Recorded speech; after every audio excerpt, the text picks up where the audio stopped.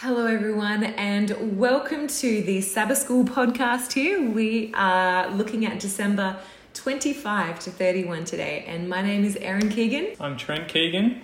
And we are coming to you live. Well, at least we're recording this live. So we're looking at lesson 1. We've started a brand new quarter and the quarter is titled The Letter to the Hebrews and to Us. And it really gets us thinking about what happened in Hebrews. So I wonder if you at home have ever imagined what it would be like to hear Jesus or even one of those apostles preach. But do you know that in the book of Hebrews, God preserved this complete sermon for us? And that's what Paul wrote in the letter to the Hebrews. It's pretty special. Trent, can I ask you a question? What was going on in Hebrews at the time? So who was Paul really addressing this letter to? Yeah, so he would be addressing it to the Hebrews. It was going to the Israelite nation and to the believers, those who had accepted Jesus, but they would have been experiencing a lot of difficulties at that time. They would have been publicly shamed or persecuted. And Hebrews itself actually does give us a bit of insight into that. They would have faced financial problems. Yeah, it would have been a difficult time. And then they would have also been questioning their faith. They would have been challenged and wondering. There would have been a cooling off period. And so they would have now started to wonder. Yeah, and I don't know, it's like, I'd like to ask the question, can anyone listening actually see that happening in today? Is it something that's relevant and relatable to today? In relation to your faith journey, have you experienced public shame? Maybe you've lost the job that you've always dreamed of because the employers want someone who will work on the Sabbath. Or maybe you've been asked to deal with content that you may not be confident dealing with. Perhaps it's cost you financially having faith in God. Yep. Yeah, I think the letter in the Hebrews is not just to the Hebrews, but also to us. But Paul does, in this very stirring sermon, he does encourage them, and by extension, he encourages us to persevere in faith in Jesus and fix their eyes upon him. So in order for us to understand this sermon and apply its message to our own lives, we need to really understand the history of the congregation and where they were at situationally when they received the letter from the apostle. Trent, can I ask you, how did God provide confirmation of the gospel? Because this church was relatively young in their faith. Yeah, I believe it would have been just how Jesus himself confirmed a lot through performing powerful deeds or revealing miracles. But also there would have been the Holy Spirit and the distribution of the spiritual gifts that were given to the apostles and to the disciples and to the early church. There was a lot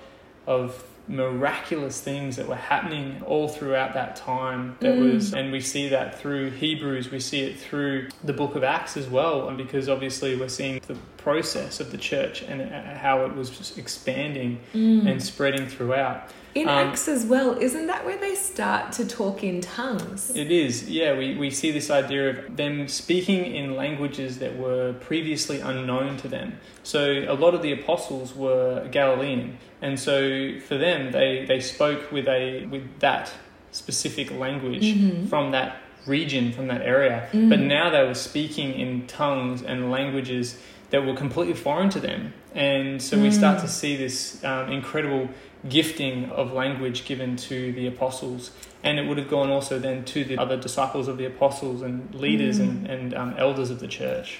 It is quite miraculous that they were able to preach the gospel to people who they couldn't have a normal conversation with, but the Holy Spirit was giving them the gift. Yeah, the most amazing thing about all of these things was it was to confirm, it was to be an experiential evidence that was to reveal to all those witnessing it of the Holy Spirit's work in the early church, but then also to affirm their message of salvation through Jesus Christ, and that there has been now a new kingdom established, the kingdom of God, and that we have been set free from the evil powers and we can have that salvation in Christ. And that's really the definition of salvation, isn't it? That God's kingdom is being established and that we are free from condemnation and free from Satan and his evil powers. The Spirit obviously gave the early Christian believers the conviction that their sins had in fact been forgiven, and they didn't need to be fearful anymore of judgment.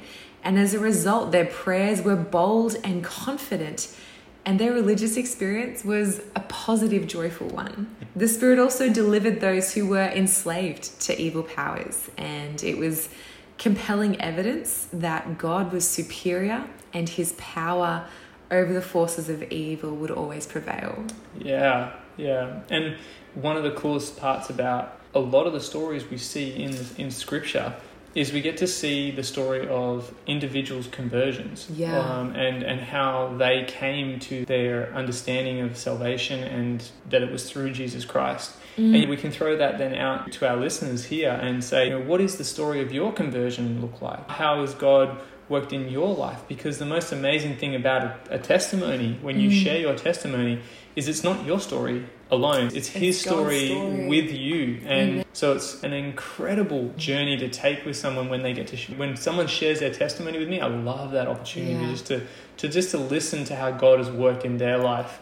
And it can be a real encouragement to our own journey. It really can. It really can. And why is it important at times to go back and remember how God first worked in our lives? Like, remember that first love experience.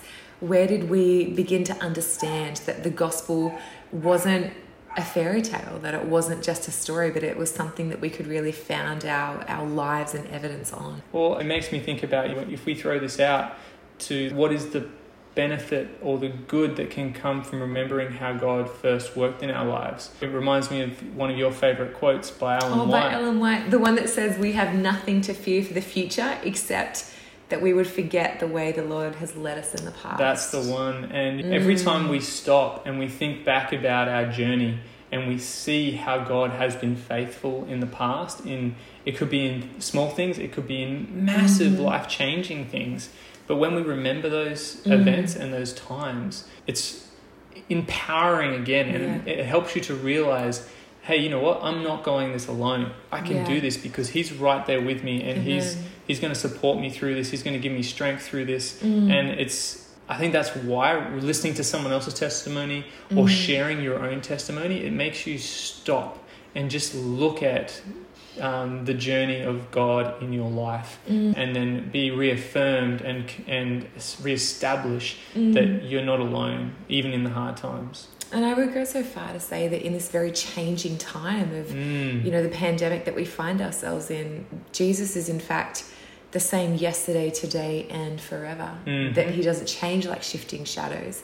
And so when so many other things around us losing their ability to be infallible, or for us to put, concrete hope in, that Jesus and the gospel message is one like underlying foundation that you can build your life on with absolute certainty, knowing that God is going to fulfill the promises that he said. Yeah, definitely. As we continue moving through the lesson, there's a theme that comes out of the audience, if I can call them, of Hebrews letter after their conversion. Often when someone gets baptized in the church, we give pre-baptismal studies because we want to support them up to that point. And even in our marriage earlier this year, we had premarital studies.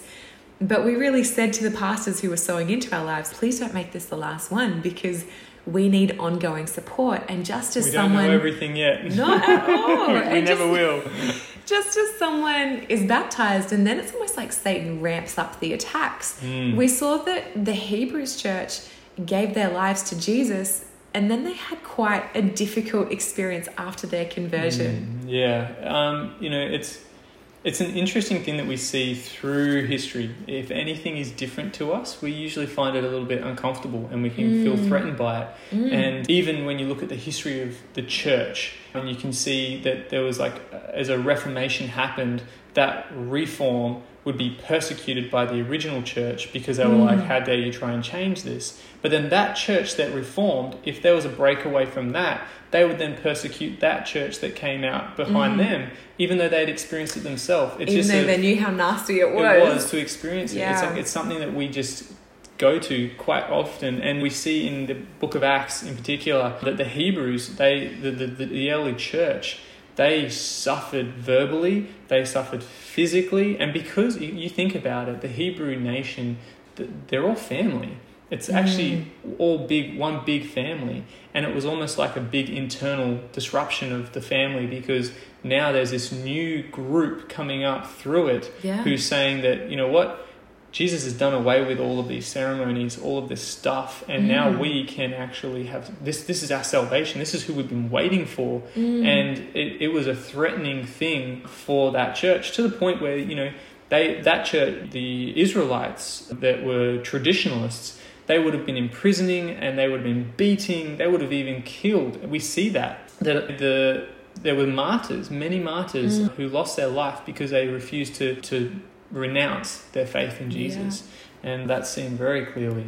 What a powerful message, though. It sheds on the strength of their belief and their faith to the persecutors, that even at a time of persecution, they weren't willing to renounce their faith. Exactly. And I think it's a strengthening thing for us, that when we will go through suffering. And one of the things I learned very clearly in one of my essays I wrote this year, we live in a post-Christian world. In other words, we're not actually in a world that is influenced heavily by the church now. It's a very secular, very non-religious environment. And so the moment we start trying to live out a Christian life in this world, we actually are in opposition to that. And so there's going to be a lot of hostility towards us. And we need to be aware of that and not have a false sense of reality that we're going to be surrounded by other Christians. Yes, we are, but if we're called to go into the world to try and, you know, do God's work, we're going to be confronted with difficulty.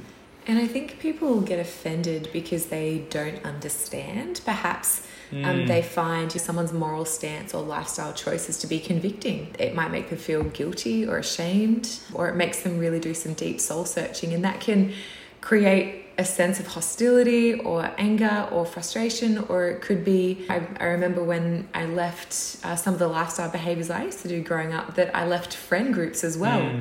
Because that's what they did, and they didn't understand a different way. So we just want to ask this question now and flesh it out a little bit.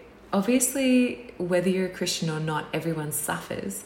But what does it mean to suffer for the sake of Christ? Because sometimes our suffering is brought about because we make poor decisions. And other times, what does it mean to suffer for the sake of Christ? One of the things that comes to mind for me is to confront a very, I'll say, confronting question. Who is Lord over your life? If we are living our life for ourselves, then we're going to go through hardships that are because of our own selfish decisions, or because of the decisions we make that might not have been selfish, but they've not worked out the way we had hoped. That's so true, though, because when we make a decision, we make it using our limited, finite understanding. We think we know what's best. 2020 hindsight is a wonderful thing. Yet God already has that vision. He sees the end from the beginning.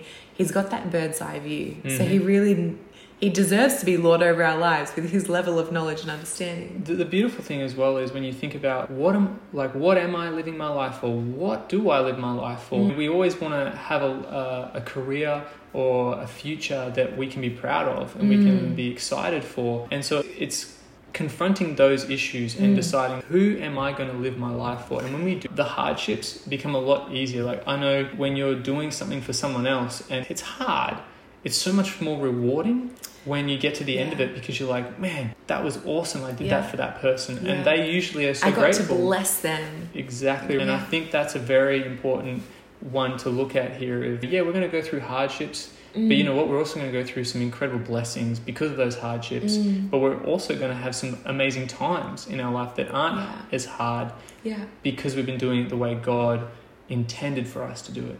And when we suffer for the sake of Christ, we have been called to a particular path, a particular profession, a particular ministry. And when you suffer, yet knowing that's in response to the calling, I think it's a privilege, and it gives it a whole lot more meaning because it comes with the package deal, like Jesus suffered. The world put God himself on a cross because they didn't understand him and they rejected him. And if we choose to live a life in reflection of him, how can we expect anything different? But the amazing thing is we got to continue to remember that what we're living here today in this world, this life, is so small in comparison to what God is offering us.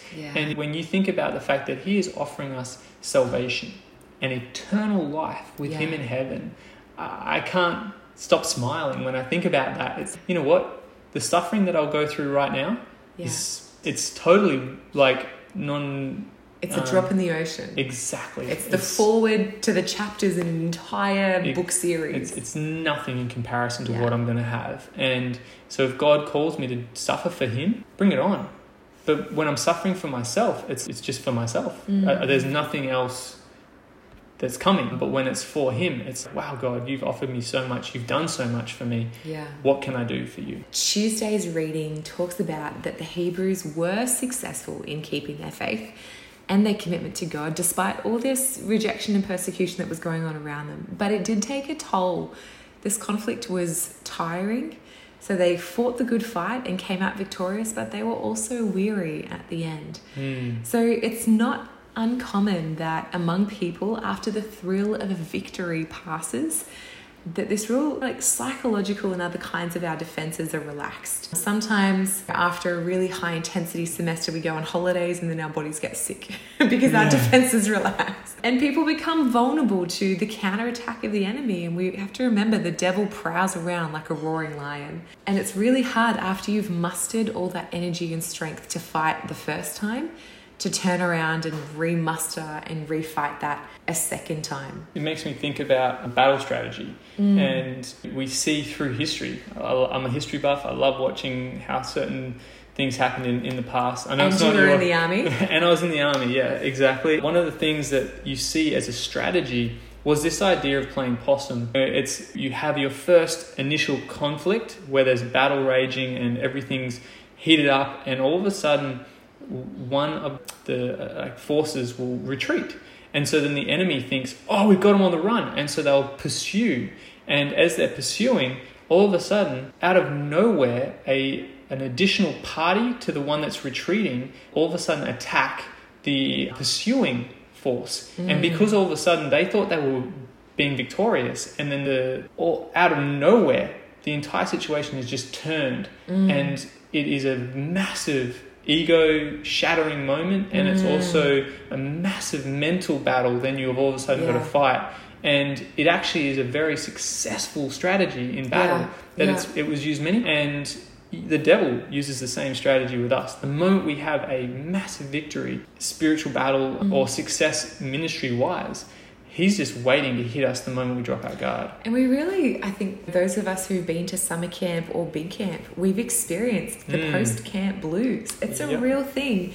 Ellen White in Prophets and Kings makes this fascinating quote. She mentions about how after Elijah's high faith and glorious success experience, that he actually feared all the reformation that had begun on Carmel wouldn't last, and depression seized Elijah. He'd been on the top of the highest hill, and now he was in the valley, and he forgot God, he fled, and he found himself in a dreary waste alone after such a peak spiritual experience. Yeah, when you hit that summit, I know personally I've suffered from depression in the past, and it's always just there waiting to strike again if you're not consistently, actively preventing it. And from a high point, when I went to Tasmania to speak at a summer camp down there, most incredible experience of my life, and it was such a high. I came back from that and I had probably my greatest depression attack, which ended up putting me on a path to success again in overcoming my depression. But it was a long, it was a slow process, and it was a mission, and it was a battle to break free from that. So I can totally vouch for those highs to a massive low. What I'm really grateful about in the story of Elijah in 1 Kings chapter 19 is that despite there being this huge low, that the battle wasn't lost, that God actually restored Elijah's faith Yeah. What do we learn from the story of Elijah? What are some ways that God heals people who are broken after that high experience? One of the most incredible components to this story was he's collapsed, he's exhausted, he's asked God to take his life. Like, he's so done, and God's so gentle with him. He's so gentle with all of us. And the first thing he did was he met his physical needs. Like, he was exhausted, he was hungry, and so he brought him food. And then the moment he scoffed down that food and he's like, take my life, like, he let him rest. He let him just continue to sleep it off. And then he fed him again, and then, let him rest. And he just kept on meeting that physical need that he had. But then after he met his physical, he I would say in that moment as well, he was meeting a mental need as well, because he felt alone.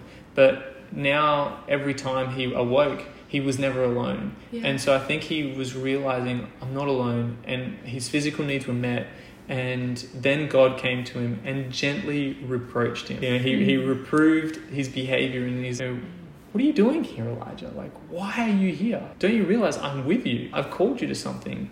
And I think then as well, he helped him to gain a greater understanding of how God really works and how he is fulfilling his purpose, not ours, but his purpose. It's through us. He doesn't reveal himself in the wind. He doesn't do it in the earthquake or the fire, but he comes as a still small voice. And not only does he do that, not only does he meet his physical, his mental, and then reprove him, and then reveal to him how he really works, he then puts him back to work and gives him a purpose again. And I think that's what we were talking about earlier. When we choose God to be the Lord of our life, and the reason for why we do what we do, that's the greatest purpose we can ever have. And so if we choose an occupation, like professional or personal or whatever we do, if we do it we have the greatest purpose. And there is power in working, and specifically being involved. I think of young people in our church. They are going to continue attending church when they're involved. So if they're playing bass or singing or taking up the offering or whatever it is, chopping carrots on the hospitality team, on the welcoming team. But young people specifically will come to church when they're involved. When they're not involved, you fall through the cracks and no one notices that you're missing. And so I really see, like, God put him to work. He was contributing towards society and benefiting other people.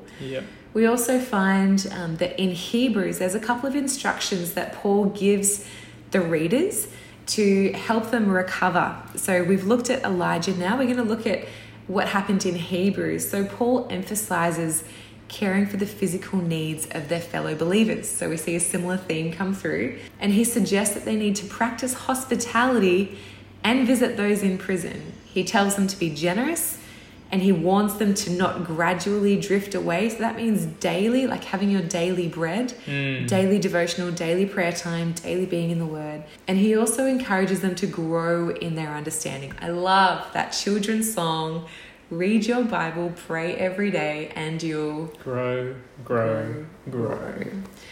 The last thing that he does is he comments about the importance of consistent attendance at church meetings. Now, I happen to have a couple of close friends who praise God when I ask them point blank, do you still believe in God? They say yes.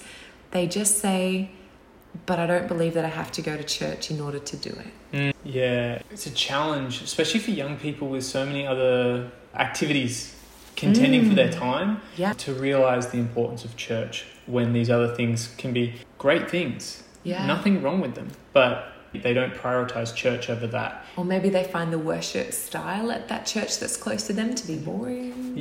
One of the things that I've realized through my exposure to church is it's an opportunity for myself to think outwardly rather than inwardly. There's a lot of things I'd rather do for my Sabbath. I'd love to be out in nature. I'd love to be out canyoning or caving or doing all sorts of... And there are times that we're out... Exactly right. And there's nothing wrong with being in God's creation. It testifies of him. But that's what I want to do. But what does God want me to do? and how can I best minister for him, serve for him. And I think when we then go to church, it's an opportunity for me to actually serve my congregation, serve my community, serve. So there's a lot of that going on. It helps us not do those other things that maybe our friends would be inviting us to. And I think as well, we have this idea that the church, there's a danger of the church thinking too inwardly or being too outwardly, and I think there's a balance that has to be found and a harmony that needs to be made.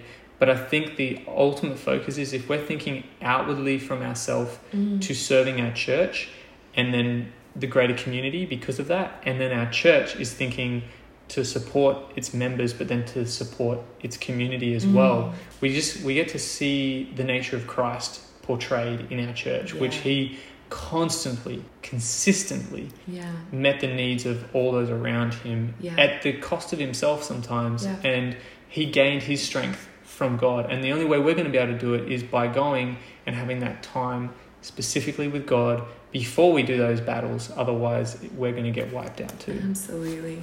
I find that when I'm doing my own devotional or Bible reading time, it's really cool to go to church and be fed into by other people and hear other perspectives, bounce ideas off them. But also too, when you have moved away from home, the church family became my literal family, because my literal family were not within striking distance. So I suddenly had all of these adopted aunties and uncles and grandparents who were asking me about how my week was and, hey, do you have plans for lunch? Come on around. There's such community to be there.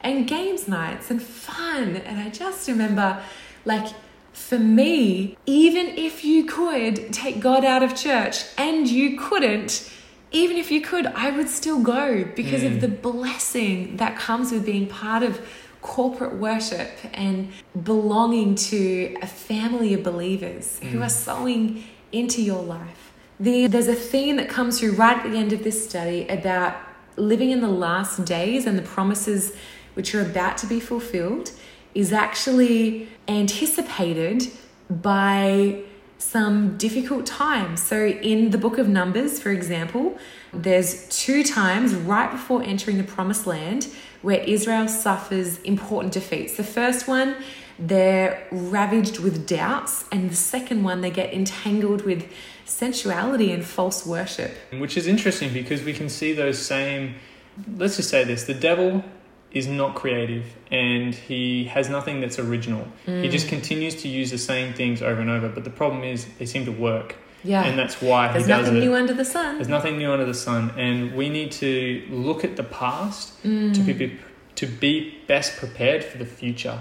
So we can see his attacks and we can see what he's doing, and we don't get manipulated by him into falling into those things. And it's only through discernment, through the Holy Spirit working in us and through us and for us that we'll be able to be equipped and prepared for that. I think that's awesome. So good. On Friday's reading, and I really encourage you to go and highlight this, it says this epic quote from Prophets and Kings, which is what Ellen White wrote. For the disheartened, there is sure remedy: faith, prayer, work. Faith and activity will impart assurance and satisfaction that will increase day by day. Are you tempted to give way to feelings of anxious foreboding and utter despondency? In the darkest days, when appearances seem most forbidding, fear not. Have faith in God. He knows your need. He has all power. His infinite love and compassion never weary. Fear not that he will fail of fulfilling his promise. He is eternal truth. Never will he change the covenant he has made with those who love him.